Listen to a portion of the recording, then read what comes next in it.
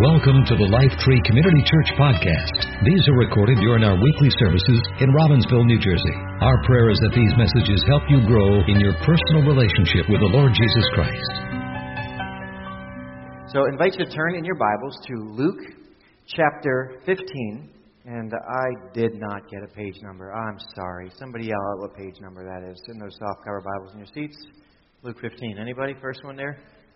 797? 797. There you go. 797. It'll be on the screen as well if you'd like to follow along. Just to invite you to turn there this morning. So a few weeks ago, again in pursuit of the sun, we went down to Southeastern University for a conference. Pastor Kevin, Pastor Andre, and myself, and we got to go listen in to some leaders. I think I shared a little bit about that, and it was a great time. And a lot of different speakers were there, big business leaders and things like that. The CEO of, I think, Delta Airlines and some other, leadership gurus, things like that. The guy who started Charity Water? Yeah, the guy from Charity Water. Anybody knows about Charity Water? The Giving Keys. Anybody know about the Giving Keys? There's like these jewelry, the keys, they have words on them. So all sorts of cool, interesting things. But one of the people that was there was Daymond John. Any Shark Tank fans? Anybody watch Shark Tank? All right, some of you watch Shark Tank. Some of you know who Daymond John is, but he's a cool entrepreneur on the show Shark Tank, and he's made lots of money in the fashion industry and other businesses, and so I'm a fan. We watch Shark Tank. I think it's a cool show, and so we were there. So I was a little starstruck, not too much, but just a little bit. And so I did buy his book. I think it's called Rise and Grind, and got a chance to have him sign the book. And not only did he sign my book, but I got a picture with him, personally. I had the bodyguard take the picture. That's it. Telling you, it was the best experience of my life. So just so we're clear, that's me on the right, and that's him on the left. So it was awesome. The bodyguard took it. He was like, here you go. I was like, thank you so much. Seriously. I mean, as I'm framing it. It's going on the wall in my office. You ever get starstruck? I mean, you get starstruck, you get really weird when you meet somebody famous, You're like, hi, I like you. They're like, okay, security, right? Like, there's a reason. I mean, his bodyguard, not small at all. Like, when he was supposed to come in the room, like, the other speakers would be, like, waiting in the front row for them to call up. Like, his bodyguard was, like, at the door. And they were like introducing him and still not in. And then like, okay, here comes Daymond John. And he goes, and he opens the door and he walks right in, right up on stage. Like it was like, he was on the money. He was ready to go. So it was a great experience. Like I said, that picture, I'll treasure it for the rest of my life. It was awesome. No joke. It really is Daymond John. I'm not lying. So the reality is that who we think people are affects how we treat them, right? Like, I judge people. Welcome to the club. Anybody? I judge people, okay? And that's how it works. People judge me, right? It's a game we play called How to Be Terrible Humans, right? That's what it is. We all do it, right? We're nice to people we like. We're nice to people we like, and we're awful to people that cut us off in traffic. We've never even met them before. And the kind of things we say about their mother. We vote, we're awful people who vote for other candidates based on what team they're rooting for, all sorts of stuff, right? So, all right, Joe's here. Congratulations to the Sixers. You won a game. All right. Don't worry, Knicks will be in the playoffs in another 2 decades. It's okay. We'll get there. We're trusting our process is just a long process. But based on what teams you root for, we can be really awful people if we don't like them or don't like who they root for, things like that. When we like someone, we're nice. When we don't, we're not. When we don't like someone, you know what we do? We avoid them. Are there any people that when you see, you just are like, right? You know what you do when somebody's in the room and you're like, oh no. Like, you look for the room and you look for somebody and you go, oh, okay. And they know when you're avoiding them. People know when you're avoiding them. Did you know that? Do you know how I know that? Because you know when somebody's avoiding you. You walk in, you're like, I think they're avoiding me. Right? You ever have that feeling that I don't know what I did, but I'm fairly certain I did something. Because they're being weird with me. Like you could go to a party, haven't seen them in a few weeks, you think there's nothing. Hey, how you doing? Nothing? Like nothing. Right? Like you can just tell. Like I said, it's a terrible game that we play. We play it with each other. And it's not new. It's not a new game. It's been played for centuries. The Pharisees was this group of religious elites, of religious scholars who played this game, and they were really good at it. I mean, they were really, really good at this game. They didn't like anybody who wasn't religiously perfect. You had to follow the rules to the letter of the law. I mean, they had religion down. They had a corner on the market. They knew how to play it better than you, and if you couldn't play it as good as them, they let you know it. Okay? And so they called anybody who was... They would call them sinner, right? Anybody who was non-religious, who wasn't following the letter of the law perfectly. They actually had a phrase for them. They called them, Andrea, you'll like this, they called them people of the land. All right, people of the land. He's from Cleveland and, the land. So sinners were people of the land. And this is from their, you can do some research and find this out. To have your daughter, for a Pharisee, to have your daughter marry a person of the land was like exposing them bound and helpless to a wild animal, to a lion of some sort. That's how they considered these people, right? When a man is one of the people of the land, this is what they would say: entrust no money to him, take no testimony from him, trust him with no secret, do not appoint him guardian over an orphan, do not make him custodian of charitable funds, and do not accompany him on a journey. Do not be their guest, have no business dealings with them. Stay away from sinners. They actually said this. This would actually have been their phrase. There is joy in heaven over one sinner who is obliterated before God. Don't they sound like pleasant people? They must have been from New Jersey. I'm telling you. It's like Mean Girls on steroids. And then Jesus came along, right? And he doesn't play their game. He doesn't get involved in this game. He claims to be the Son of God, this holy person, right? It's the Son of God, which meant he should have been really committed to avoiding sinners. Like if he's so good at the law, he should absolutely be staying away from people. But instead, Jesus jumps in the pool with them, right?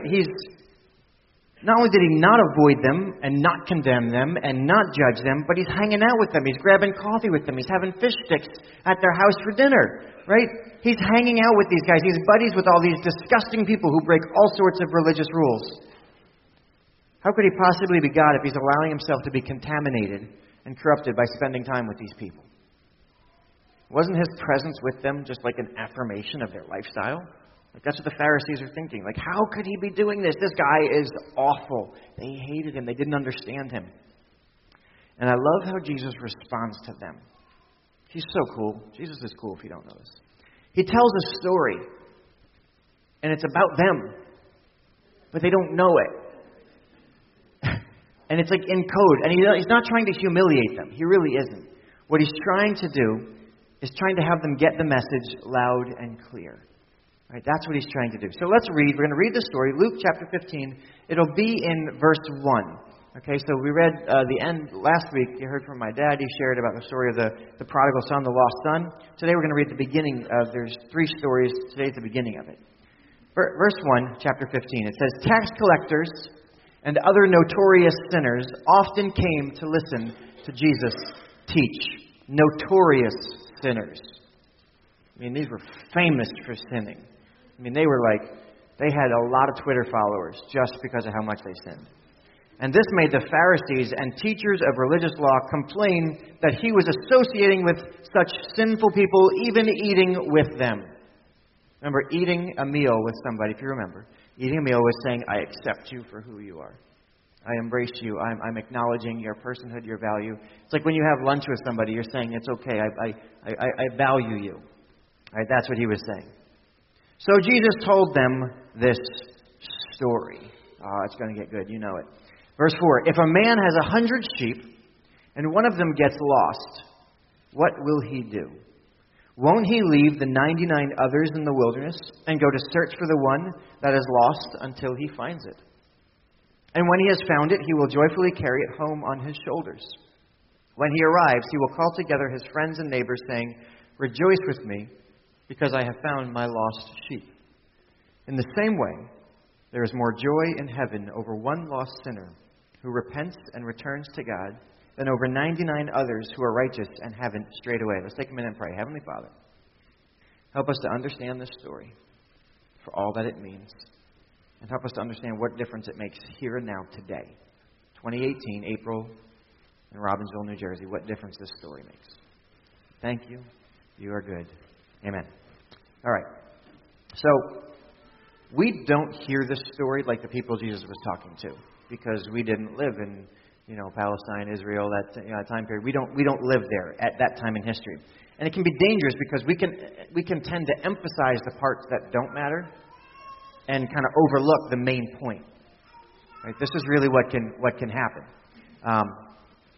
So we have to hear it like they heard it, and that's hard to do.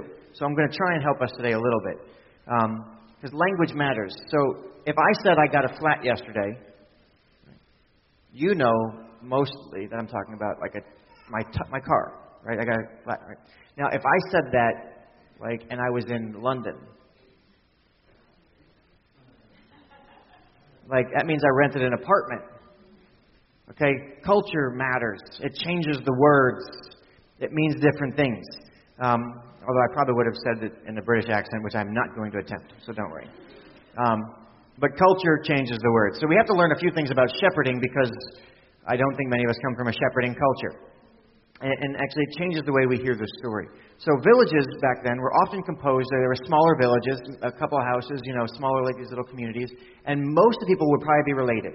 It would probably be like extended family would kind of compile a village, right? All these sorts of extended families. And what would happen is that the sheep in an area would be owned collectively. Like each family would own a couple, and they would share. Does that make sense? So it wouldn't be just like one wealthy guy. He's like, "These are my sheep, you're the shepherd," and he would be over here. It'd be like all the village would kind of collectively own some of the sheep, and they would pool them together, and they would have them out in the pastures together. And it was the shepherd's job, obviously, to watch over them, to care for them, to take care of them. And if a sheep got lost, it was on the shepherd to go find them. It was the shepherd's job to go find them. It would often take somewhere between 24 and 36 hours to go find these lost sheep, because they wouldn't constantly have eyes on all the sheep, but a sheep would wander off or stray, and it would take about 24 to 36 hours to go find them. And they felt like after 36 to 48 hours, somewhere they didn't find the sheep, it's a pretty good chance they're not gonna be dead. And so what would happen is that even if, let's say the shepherd's going out and he finds a sheep, if the sheep is dead and he finds a dead sheep, they would still bring it back, just as proof that they found the sheep, that they went looking and that they found it, and they could account for them all. So they wouldn't just, they weren't stealing them or selling them, but they would actually have proof. Here's the sheep, I found it. So in this story that Jesus is telling, it's interesting. The shepherd lost the sheep. The responsibility is on him. So this is, again, a language thing. In Arabic, which is like Spanish, so some of you who speak Spanish, you know how this works. The grammatical structure is different than in English. So in English, we would say, I missed the train. That's how we say it in English. In Spanish, you would say, the train left me. The train was left to me. That's how you actually, parse it out. You would say, I dropped the pen, right? But in Arabic, it would be, the pen went from me. It's not what we would call the language of accountability, right? It would be, yes, it just went from me. The dish fell from my hand rather than I dropped the dish, right? It was the dish's fault. It dropped from my hand, right? That's the way the language would go. So in the New Living, which we have up here, it's actually not the best translation of the Greek here, because really a better translation would say not that the sheep was lost, but that you lost one of them. That the shepherd lost. Let's say you had 100 sheep and you lost one of them. It's on the shepherd. See, it's the shepherd's responsibility to take care of the sheep. And it said, you lost one of them. And it's really important to know that, because what Jesus is saying to the Pharisees, which we don't hear from reading the story, is very simple. These are religious people who think they're so holy they refuse to be contaminated by sinners. How dare they get close to me? Or I don't want to be corrupted by them. And Jesus says this. He says, listen, you were the shepherds and you lost the sheep. That's what he's saying here. He's saying, hey, listen, let me tell you a little story. There were some shepherds and they lost their sheep. See, we hear as the sheep wandered away. And he's saying, no. They would know the shepherd lost the sheep. And Jesus is saying not only that, which is harsh. Okay, but he says, and I went after the sheep that you lost. And now you're complaining about it. I'm fixing your mistake. You lost sheep. And I'm going looking, and you're asking me why I'm going looking for the sheep that you lost? You should be thanking me. See, Jesus equates sinners that they refuse to even acknowledge as humans, as lost sheep, as valuable. He says, listen, you're ignoring them. You're leaving them to die. And I'm going after them. And I'm searching for them. You know how long he's going to search for them? Until I find them. He's determined to find what's lost. There's no time limit. I'm going to look until I find them. I'm going to keep looking. These are helpless sheep. He says perhaps they're foolish, perhaps they're stubborn, right? But they're nonetheless in need of help. He's basically saying what you lose, I find. It's a totally different understanding of the story than what we would think, oh, that's a dumb sheep. Wandered off, right? He's saying, I'm going to find it. And Jesus is just getting started here. Like we think, wow, that's pretty rough. He's really giving it to the Pharisees. No, he's just getting started. And then he says the shepherd carries the sheep home. Right? He will put the sheep, typically the shepherd will put the sheep on the back of his neck, kind of around here. He would tie the feet together around front so he could hold it with one hand. Right? You've seen pictures like this, like shepherds like that. Shepherd would hold the sheep around like that, and then he would have one hand free as he's walking over the rocks and the hills, one hand free to kind of balance himself and steady himself as he climbs all the way home. Let me just say this very simply. Being found is not the hard part. Finding a lost sheep is one thing. But getting it home, that's the work. That's the work. See, there's a long journey. Okay, some of you have infants or have had infants, have had kids. They're cute. They're adorable. They're tiny. And they go in this nice little carrier, little seat. And you pick that seat up. And somewhere between here and here, it gains like 50 pounds.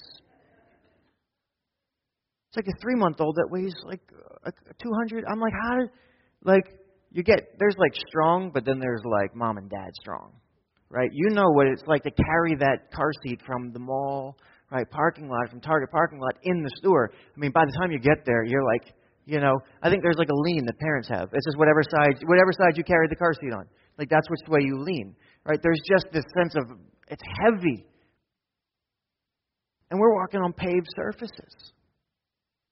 Imagine what it's like for a shepherd to put a sheep on his back. I walk over terrain that is rocky and hilly and through streams and around all sorts of stuff for possibly close to 24 hours for a full day's journey back. The shepherd takes full responsibility for getting that sheep home safely. This was lost, but now I'm going to walk it all back. I'm going to do the hard work of getting it back because the sheep needs help. Jesus will do whatever it takes to bring the lost home, even if it comes at great personal sacrifice. Let's think about that. I wonder what Jesus is thinking about as he's telling this story to a bunch of Pharisees. I'm telling this story that the shepherd has to sacrifice to bring sheep home, knowing what's coming for him, knowing that they don't understand. I wonder if he's thinking, these guys have no idea what I mean. But maybe one day they will. I just wonder what he's thinking. And what stands out most to me is the adjective Jesus uses to describe the attitude of the shepherd who brings the sheep back. Go look again, right? How does he bring the sheep back? What's it say? You guys have the text. All right? It says, when he finds it, he will bring it back joyfully. Joyfully. Even though this is costly and painful for the shepherd, This is, in the words of Ronnie Coleman. Anybody know who Ronnie Coleman is? Maybe some of you know. Where's Ronnie Coleman? Put him up there. That's Ronnie Coleman. Lightweight, baby, lightweight. Every time he's lifting, lightweight, baby, lightweight. Anybody know who this guy is? Okay, we got one, we got two. All right, a couple of you. Oh, three of you. All right, some of you now know who Ronnie Coleman is. That's what he says. Every time he's lifting, this guy's lifting like 1,000 pounds on a leg press. Lightweight, baby. Lightweight. Ain't nothing. Ain't nothing. I'm telling you, he's joyfully carrying back. The shepherd is loving this. There's no labor here. Bringing a sheep home is absolute joy. Lightweight, baby. Lightweight. 1884, James Wells, moderator of the United Free Church of Scotland, in his book, The Parables of Jesus, tells the story of a little girl carrying her big baby brother. Seeing her struggling, someone asked her if she wasn't tired. Aren't you tired? And her reply, she says, no, he's not heavy. He's my brother. You may have heard the song made famous by the Hollies and Neil Diamond, he ain't heavy, he's my brother. There's joy for the shepherd in bringing it back because this is not heavy, it's lightweight. I love this.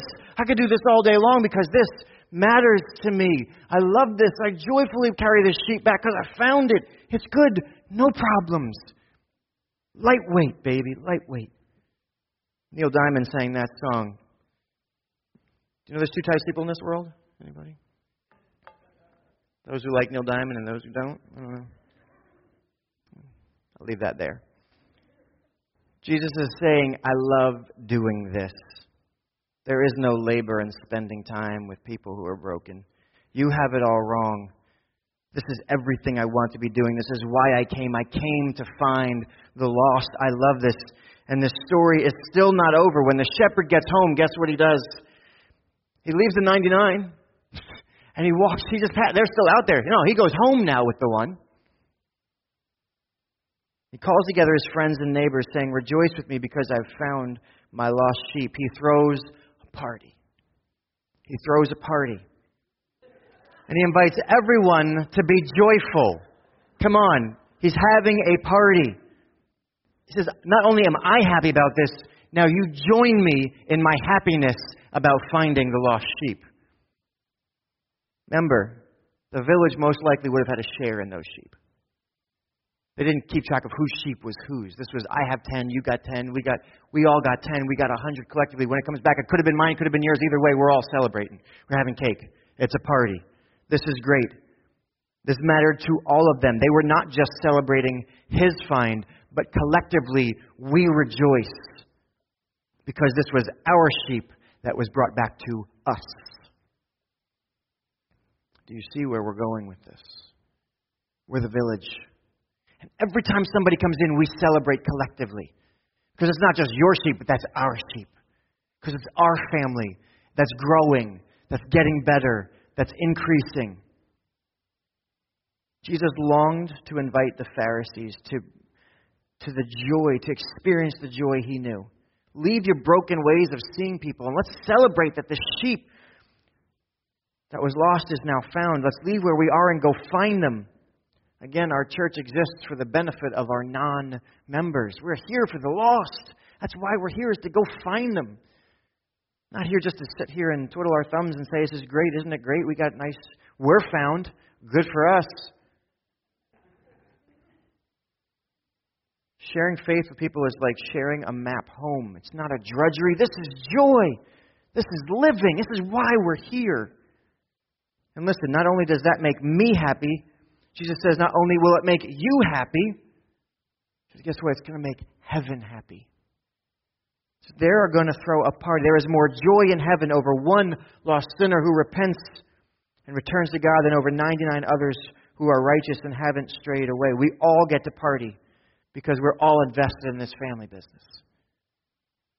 So question, what about the 99? They're still out in the wilderness. What about them? Did the shepherd just bail on them?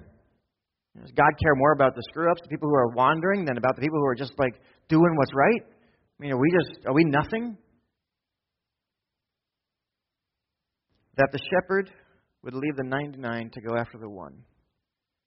Let me tell you, that did wonders for the 99.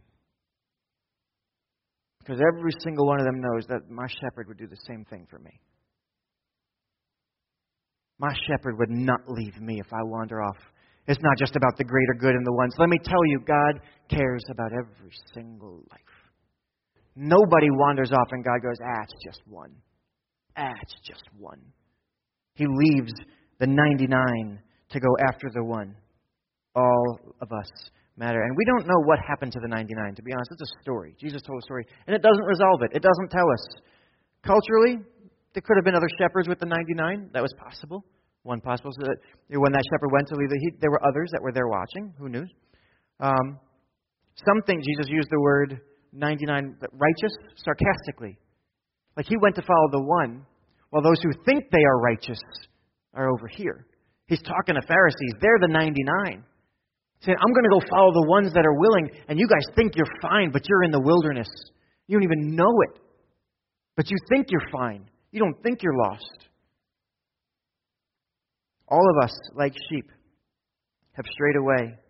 We have left God's path to follow our own. It's Isaiah chapter 53. We're all lost, and the shepherd comes to find us. So perhaps when he said, listen, there's more joy in heaven over the one who's willing to be found than over 99 who don't think they need to be found. God's not interested in you pretending to be holy or just acting a certain way and saying you're self-righteous. Good for you, but there's no joy in heaven because you follow the rules. There's joy in heaven when the real lost sheep comes home.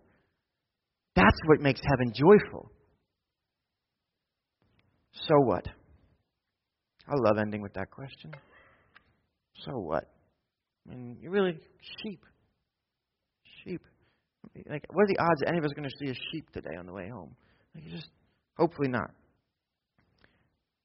But here's the truth. There are still people that are lost. And it's the church's fault. We've lost them. There are still people today that are lost. Far too often people walk away from God because those who claim to be His followers are nothing like Him. Very rarely do people walk away from God because of God. That's really, really rare. See, we have been unkind and judgmental and selfish, and because of us, people have walked away and we've lost the sheep. And it's still our responsibility to go find them. In order to find them, we have to leave where we are and go to where they are. And sometimes what will happen is that people may question our integrity. Why are you spending time with those people? Why are you hanging out with them? Do you know who they are? Do you know what they do? I heard fill in the blank. And perhaps those people themselves might ask you, why are you spending time with me? You know I don't believe in God. You know I. And that's when you can pause and say, well, can I tell you about my Father? See, because the heart of my Father is for everyone. Not everyone, one word, but separate. Here we go. Ready? The heart of my Father is for everyone. It's different. It's different. It's for the one.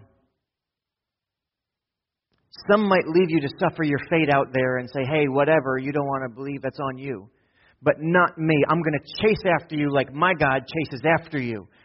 Right? He's not going to leave the one. I'm going to go after the one. Relentless for the one. To look for you, to find you, to carry you home, and then to celebrate you.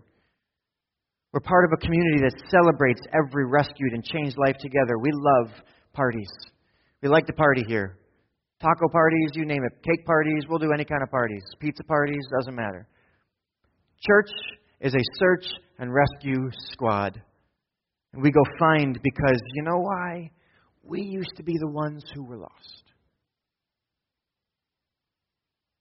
But now, I used to be alone. I used to be confused. I used to be lost in this world. I didn't know who I was or why I was or what I was supposed to do. But one day, the shepherd found me. And he picked me up. I didn't know where to go from there. And he carried me home. And the next thing I knew, they were celebrating and throwing a party because I was there. And I found out that there was something more. And now I get to celebrate with others because I know what's at stake. See, because here's the reality. If we don't go find the sheep, they don't come home.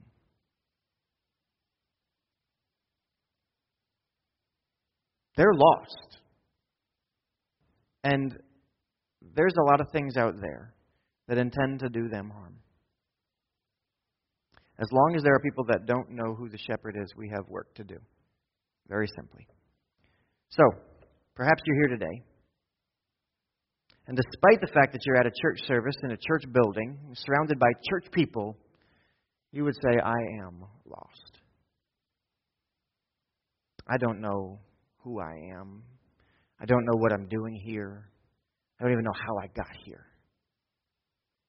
Can I just tell you, the heart of the Father is to find you. In one way or another, I don't know how it happened, but He carried you here today. You are here because the Father carried you here.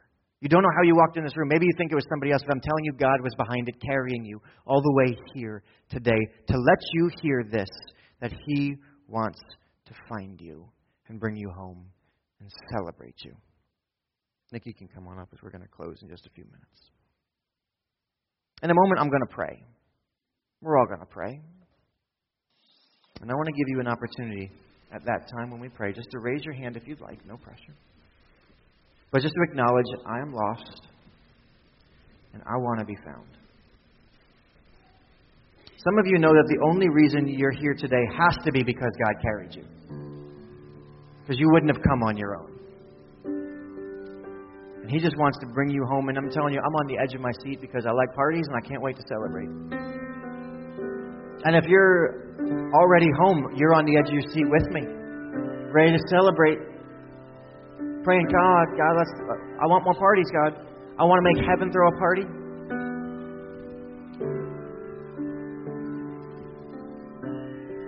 So let's just take a moment and pray right now. Heavenly Father, God, I thank you that you do not leave even one of us to wander in the wilderness. Lord, you are the shepherd who will leave everything else just to come after one. Lord, you thought one was worth your time to come after. And you put no time limit on it. You will search until you find. Lord, you continue to pursue us. And perhaps there are people here today, and you have been pursuing them for years. For years and years, and they have just wandered and wandered and wandered. Today is a brand new day. And perhaps today is the day that we're going to stop running.